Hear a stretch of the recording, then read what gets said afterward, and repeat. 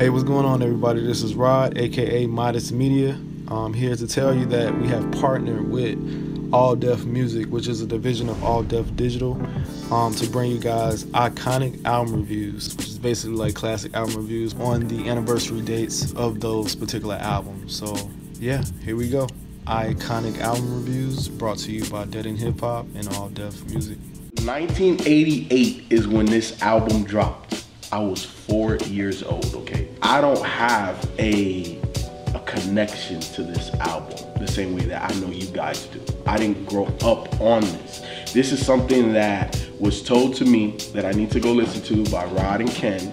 You know what I'm saying? This was years ago when they first met you? Yeah, man, I was over 20-something. We grew up on the album, but at the same time, it's not like we were fucking teenagers. So I remember, like, afterwards, like, my brother and shit listening to it, but I'm not gonna be like, oh, man, I remember when in the streets, it was real. No, I don't remember none of that. But you still grew up with it, though.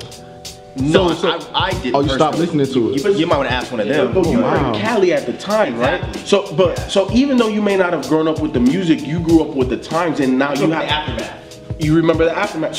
But there's still an emotional connection to it, though. Yes, absolutely. I don't have one. There was something about Easy that people just liked, and maybe it was just because I was 12 at the time, and maybe it could have been his voice. I don't know, the high pitched voice, whatever. But when you hear Ice Cube rap on this album, he definitely stands out. Watching the movie and hearing the stories is how back then we didn't know that Eazy-E was not a rapper. Like back then, Right. I thought Eazy was some sort of like I thought he rapped before, but like knowing their story and stuff, I'm like, damn, Eazy-E was not a rapper. And like the way how Cube and Dr. Dre like molded him to like sound so comfortable rapping on these songs is like really amazing to me. Like now that as I look back and think as a kid when I listened to that, I'm thinking like, okay, yeah, Eazy-E did it. Like going back to what you were saying, Rod, like we grew up with it over time because you're not. It wasn't disposable. Like going back to I Ain't the One, you just think about what that song kind of teaches you, especially as a 12-year-old. It's like, yeah, man, don't get played. Watch out for this, that, and the other.